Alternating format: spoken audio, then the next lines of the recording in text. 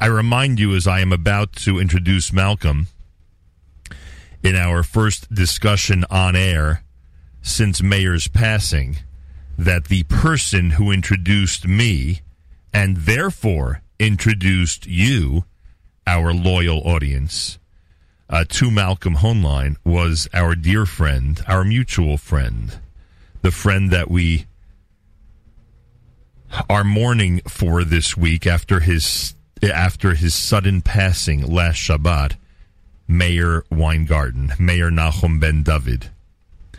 I remind everybody of that as I introduce Malcolm Hoenlein, Executive Vice Chairman of the Conference of Presidents of Major American Jewish Organizations. We call this the Weekly Update. Mr. Hoenlein, welcome back to JM and the AM.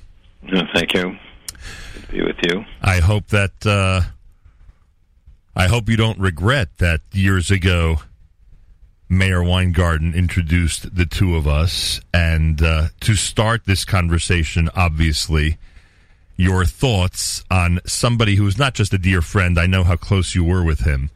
But in addition to that, somebody who is a dear friend and somebody who you watched as an individual make a tremendous difference in this world.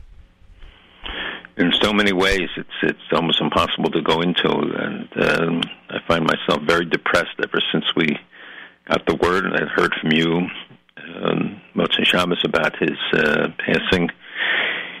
And the large turnout of people, and the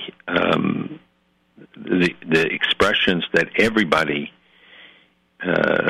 heard from anyone and everyone echoed the same theme about who he was, what a person he was, and his humility, his intelligence, his love of Eretz Yisrael, Torah. I think he knew more about Israel than anybody I know. And he exuded his love for Israel to everyone and anyone. He was a very special person, and it's not the kind of guy who makes headlines, right? But he has impacted so many lives in so many ways that we heard there, and since talking to other people in a very quiet and humble way, but really a phenomenal person. Malcolm, and we will get to the news, folks. Don't worry, we will get to the news. Malcolm, I always use this opportunity, unfortunate opportunities, to ask you to comment on the broader picture. In light of Meir's life and the incredible accomplishments on behalf of our community and the state of Israel and so many families, as you heard, etc., over the last week. Can you just speak to the point of what difference one person can make, how literally one person can affect so much change, how one person can in so many areas of life make a real difference? We see it all the time, that it's the power of one, that one person impacts others who then join and they impact others still, and that the growing circle of influence, it doesn't just increase each time by one, but it's by multiples, and the progression is even greater when you have somebody like Meir who quietly impacted so many people. When you saw the devotion of people in KJ, which was not his home synagogue, but the love they had for him and the presence of Rabbi Lookstein and others, was to see how he impacted that community. And I actually introduced them many years ago, and he organized their annual trips, I think for Sukkot and sometimes, I guess, Pesach. Right. But more than that, it was when Israel was empty that they went and they, to express their solidarity. And he, not only did he make the physical arrangements, but he went with them and he would inspire them, speak to them, and be invited to them throughout the year because of the relationship he established and the impact that he had on them. And I can tell you that all of our missions for all the years that I did them to Israel were organized by his office.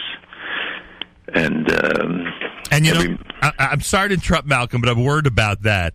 Your missions are historic. I mean, your missions always include a country of great significance in terms of the future of Israel, right? You've always chosen the countries carefully because down the road you're thinking that this country might have either a greater relationship with Israel or a relationship at all with Israel. And then, of course, it included an Israel component. And he was not just somebody who arranged the trip to do the nuts and bolts for you. He took that as an avoda, as knowing that what you and the group was doing was important for the future of the Jewish people.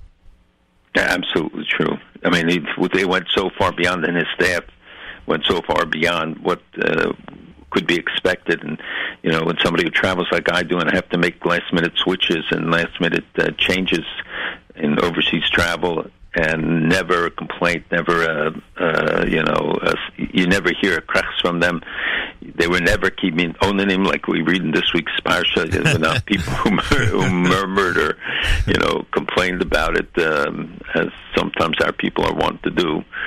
It was always with a smile and always asking how he could help with any aspect of it. Yeah, lahagdil am Yehudi ulahadira. That's how I always loosely use those words from that famous phrase, famous in another context, but I always say that.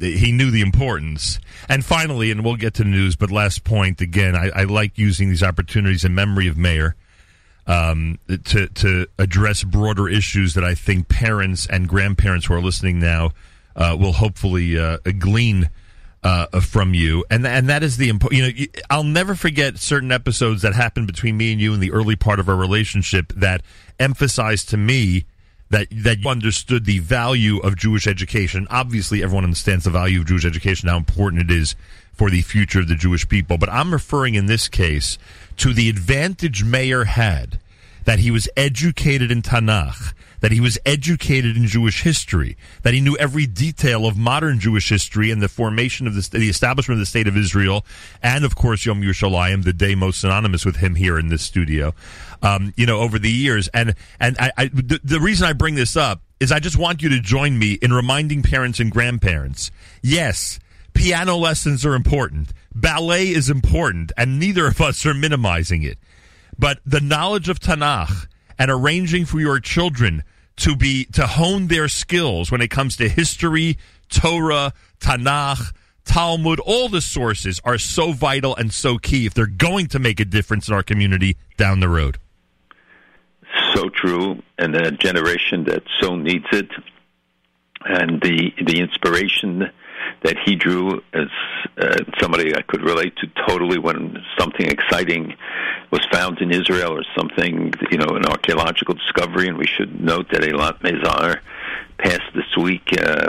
She was in charge at the city of David of the discovery of what may have been the palace of King David, but more than that was known as the archaeologist of Yerushalayim, and the amazing things that she did, and some that inspired Meir, and this generation would feel a lot more secure in their relationships, and it's not a political issue. It's not any of the other things that might be an inhibition. Right.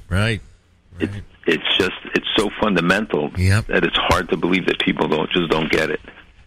By the way, this story just came to me, but I got to tell it to you on the air because it's so great. You do talk about Meir's enthusiasm when a new discovery would happen, or anything of significance would, seep into his life, into his experience having to do with Israel, and what Har HaBayit meant to him. Right. You and I and many others were on a small plane with Rush Limbaugh flying from the Golan, where they had taken us for the day, back to, I assume, Atarot, right, back to Yerushalayim. And as the halacha dictates, you're not allowed to fly over Har HaBayit. So Meir arranged with the pilot, to take the route that Meir suggested, etc. Now, you had been, because of the nature of the trip, you're doing, everything with Rush, and in addition to that, you were having a million other meetings. I don't know if you remember, but one of your meetings in that trip was with Uri Savir. Do you remember that? I don't know yes, I do remember. And I say that because anybody who remembers 1993 and that era, you can imagine the agony Malcolm was going through, wondering about the future of the State of Israel. But that's not for now. And now, as I'm thinking, by the way, remember Meir arranged for us to have that dinner in Yerushalayim in 2000 on that Friday night. And it was my one opportunity to ask you off the air about all the things you had done in your career that I was curious about. And for some reason, that Friday, even though you would never tell us anything, but that Friday night, you told us stories that I'll never forget. But anyway, that's a side point. Anyway, so we're on this flight, and we're avoiding Har HaBayit, but you could see Har HaBayit from the plane. Right. In other words, we're not over it, but you could see. We flew around it. Right. And you had not slept the entire week. But you fell asleep on the flight. Obviously, you know how it is. I don't have to tell you. That's the only time you sleep is on the flight, right? So just about. So Malcolm's sleeping on the flight. I think there was even a blanket over your head. I'm telling you, I remember this like yesterday. And I'm sitting next to Meir, of course, because we are going crazy about what we're looking at. And Meir is saying to me, "Should I wake Malcolm? Should I wake Malcolm? Should I wake? We're flying over Har HaBayit. Should I wake Malcolm? Should I wake Malcolm?" And Meir, he's first of all probably Gezel Shayna's in his mind. That's the first thing, right? And he knows how wiped out you are, and he wants to be respectful to you because you know how much respect he treated you with, and all this is, and we're having this back and forth. Wake him, and I of course, me, Mr. Wishy-Washy. I'm like, I don't know what to do. And finally, Meir says, "Okay, I'm going to wake him. I can't give up this opportunity." And he wakes you up, and he says, "Malcolm, we're look out the window. It's Har HaBayit." And you say to him, "I appreciate you waking me, and believe me, I get the excitement that you're going through, but thank God I've had the opportunity to fly this route like 20 times before, so you should have just let me keep sleeping." Well, people who fly, and I am going to be flying this weekend, and it's Hashem to Israel, know that it's a dangerous thing. That I fly. I enjoy flying only because I get more sleep than I get anywhere else. I am telling you that when like you do a million times, I've done a couple of times, the land in Israel and leave that night back to the United States. Stacy always says to me, "At least you'll get a couple of good nights of sleep." But anyway, that's what I remember from that trip. But I love how you point out his enthusiasm. He's sitting there thinking, how can I let this opportunity go by without letting others view what I am looking at right now? And it is so spectacular. If people understand, when I've even been on flights coming in from New York where they had to fly all the way to Yerushalayim and then turn around and come back to Ben Gurion, and you fly around the Har HaBayit. Oh. So beautiful. It's so exciting. Yes, exactly. And anyway, we remember Meir at America's one and only Jewish Moments in the Morning radio program, heard on listener-sponsored digital radio around the world, the web at NachumSegal.com and the Nachum Segal Network, and of course on the beloved NSN app. And we say Jewish Moments, and Meir was obviously, I don't have to tell this audience, responsible for a lot of those Jewish moments that we've shared over the last 30 years. Malcolm, could you describe, as only you can, the front, and I know that they're not nearly as influential, but still just the fact that it's in print tells us the attitude that's going on out there, and certainly it's online. Could you tell us what the front page of the New York Times today looks like, and can you tell us your reaction? I haven't seen the New York Times. I don't get it. I apologize. I sent you a screenshot of it this morning, so I was just assuming that you saw it already. I apologize, but I'll therefore describe it, and you'll please comment. Give me a second, because I just think it's so important and a perfect way, really, to kick off this conversation this morning, because we are so focused on the way the world is perceiving Israel at this time. The New York Times has almost the entire front page is dominated by photos, with the headline, so to speak, right under the New York Times masthead, "They were just children." At least 67 people under age 18 in Gaza, and they have every photo on the front page of the New York Times, and 2 in Israel have been killed during this month's conflict, according to initial reports. They had wanted to be doctors, artists, and teachers. If I'm reading this correctly, because it's very small, read their stories on page 16. So again, if you could imagine a photo of every one of the children that was killed, or excuse me, a photo of every one of the future artists and teachers that were killed in Gaza, and of course a mention in the headline of that piece on the front page that 2 were also killed in Israel. I know you haven't seen it. Do you have a reaction? Yeah, New York Times has always been, and is becoming worse and worse as a propaganda tool. The responsibility for the death of those children rests with one party, and that is with Hamas. They put those children purposely in harm's way to draw fire on them. The inability of the New York Times to distinguish between the arsonist and the firefighter, the inability of them to address any of the issues that have arisen during this conflict or in the past is really astounding. And the distortions in the media, and the reason I stopped getting it, because it just came to the point where it was impossible to stomach even though I like to know what the enemy is thinking, right. And for them to extol somebody like Beinart and to elevate his writing and hosting Tom Friedman, who's been back to some of his old tricks again as well. It's it says everything that needs to be said, and the problem is that we don't have, other than the Jewish newspapers, we don't have alternative media. Wall Street Journal obviously is much more balanced than, at least in the editorial pages, right. Than the Times. But it's so pervasive at the Times, and it's just it reminds us why we have to do so much more to counter this overwhelming preponderance of hostile coverage. Not even it's not even a question of having some difference of view.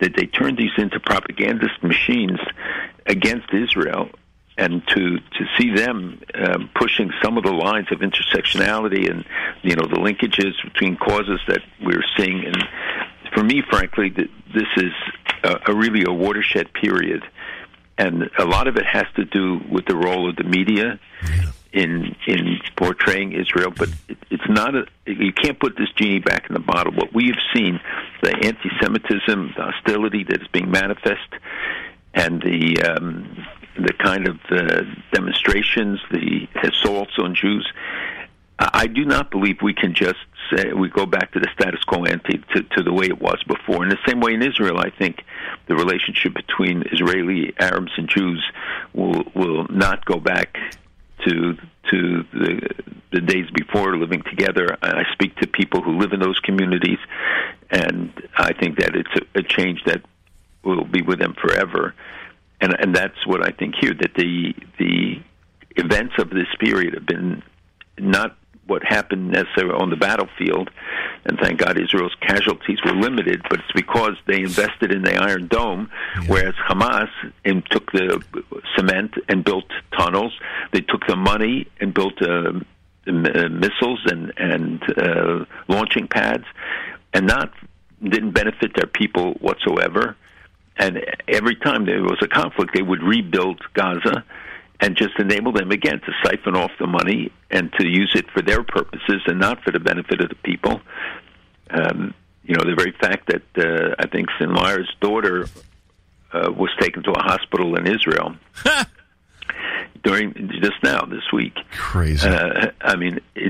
People that will never, of course, see the light of day, or the fact that pilots have aborted if they saw some children or civilians approaching a site that was about to be taken out, and the pinpoint nature, they mock some of the claims, but that every military person you speak to will tell you is really astonishing, and no army fights with such a moral level.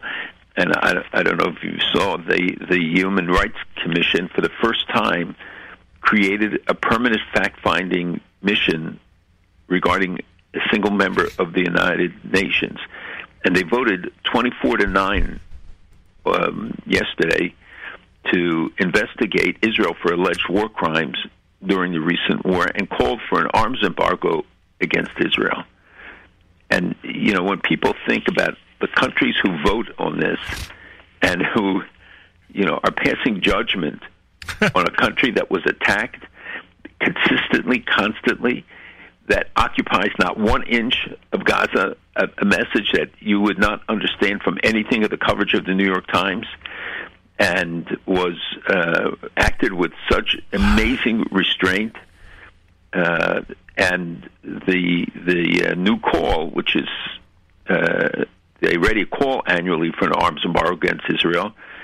This is in addition to that annual text, so it's not like something that there was a vacuum and you didn't have this call. It was there anyway every year, but now you have a new text that says that countries should refrain from transferring arms when they assess, in accordance with the standards, that there is a clear risk that the arms could be used in commission of a serious violation or abuses of international human rights, which is only by their interpretation. And anything Israel does to defend itself, they automatically define in this way. And if you think about it, that Israel was subject to more resolutions than most of the real violators of human rights, etc., combined, and it's just such a reflection of the distortions and misrepresentations that take place, not just in the United Nations, but in so many places today, and the linkages that they created between different causes, the intersectionality, which we've discussed, and people may wonder why. Now you saw why. By the way, Malcolm, on this, speaking of intersectionality, I think there's a lot of intersectionality between the messages that are being conveyed at these demonstrations and rallies that are taking place. I'll limit my comments about or I won't use this forum to comment about national Jewish leadership and how there's an urgency to take to the streets as random attacks on Jews are taking place. But kol hakavod, in all seriousness, I'll be positive, and I know you will be. Kol hakavod to those communities that are stepping up, where local leadership is working with local leadership of major organizations to take to the streets and to get publicity and to be seen on the nightly news and to support Israel. We need the chizuk also, and our kids need to see that we're ready to stand up against anti-Semitism and for freedom and for Israel. So I know you join me in saying kol hakavod to all those that are arranging events and carrying through those events. Absolutely. As you know, somebody who organized more street events and public manifestations probably than anyone, I believe very strongly in that this is an important time to make it manifest and give a platform so that public officials must, not should, must stand up for Israel and the Jewish people. And if they don't do it in outright and strong ways, and not just pandering statements, then. But by the way, the pandering. I said this to myself last night at the rally, the Five Towns. The pandering statements now are all recorded. They're all on video. They're all on audio. And when someone refuses to stand up for Israel down the road, all you're going to have to do now is play for them their own recording of their Am Yisrael Chai, and their own recording that we won't stand for this, and their own recording that everyone has a right to be safe in public, on the streets of this country. So for people who think, oh, the guy or the woman is getting up and just, saying the old traditional stuff, these days I think it helps in keeping them accountable. 100%. It's one way that we get them to be manifest, and people should be collecting, and it's not enough, for them to say, well, we're against racism and bigotry in all its forms. They have to be specific, and that doesn't exempt them from saying something about how America has to stand with Israel. We see all these voices being raised. Both you saw it with Blinken's trip to the Middle East and other occasions where they're saying the most outrageous things, and there have to be voices that counter it when they talk about conditioning aid to Israel or restricting military aid to Israel. This is something that only the most fringe voices would have said, and yet you see members of the Senate and the House now calling for those kind of actions against Israel. Yeah, exactly. And on top of that, I'm so glad you brought that up, because on top of that, you're seeing a real shift where the strength of public officials for Israel, for freedom, for anti-Semitism is coming from local government officials. And again, and you don't have to comment on this if you don't want to, because I know you have to work with these people. But again, those who represent us in the United States Senate, I'm talking about New York. I'm not talking about Wisconsin or anywhere else in the country. I'm talking about New York, folks, larger Jewish community outside of Israel. Those who represent us in the United States Senate, those who represent us in the United States House of Representatives, people in leadership positions from New York State that we could count on in the past are just staying completely silent. So I'm glad to see at least that the local officials are sort of getting that vibe and realizing that they have an opportunity to step forward and be there for us. Yeah, the problem, though, is when they put up a statement and then get a little pressure and take down the statement. Right. There's no excuse for it. There's no exempting people from a need to stand up at a time like this and to be consistent and honest about their views and getting them clearly on record against BDS, against some of the outrageous actions that are taking place. You notice that you don't see these condemnations of Iran, which continues its murderous activities, and we don't even have time to go through all of the stuff that we're hearing and the actions that are taking place. You saw Egypt, adopted a new policy regarding Hamas, restricting them, and President Biden had asked them actually to limit Hamas's role in Gaza and to try to push the PA in the hope that would at least get a more stable regime, and because right now the trend is the reverse, that Hamas would likely win in the West Bank in an election against the PA overall. And the fact that the people on the front line are coming more and more to the recognition of who's the party they want to live with and that they can work with and they can trust, even opposed to some of those who share religious and cultural and other ethnic bonds with. Yeah. A lot of comparisons between the 2014 war and the most recent war that are being made. I wanted to get your comment about this because one of the reasons it seems that people are saying, or experts, quote-unquote, are saying that there was no necessity for a ground attack is Israeli intelligence is so much stronger now that they could take out tunnels and targets in a much more efficient manner. I assume it's one of the reasons why, thank God, the death toll for Israel was less than, I assume was less than last time, certainly less brutal and less severe, I think, than last time. So would that be likely the biggest difference between today and 7 years ago? So, I think there's several differences. One is that the tunnel, underground capacity of Israel to protect its people and the training that they go through, even little children and get in kindergartens know that they have 15 seconds to get into the shelters. So the existence of the shelters really makes a difference. And if you notice, in Gaza, they also did the same thing. They invested in building underground facilities, but not to protect the people, but to protect their soldiers and their leaders who ran underground like rats. Israel bombed miles and miles of the tunnels, and yet there still remains a lot of the infrastructure. The same thing exists up north in South Lebanon that stretches all the way towards the border of Israel. Right. In Syria, that people know. Israel's intelligence was spectacular, that they could find individual people and addresses.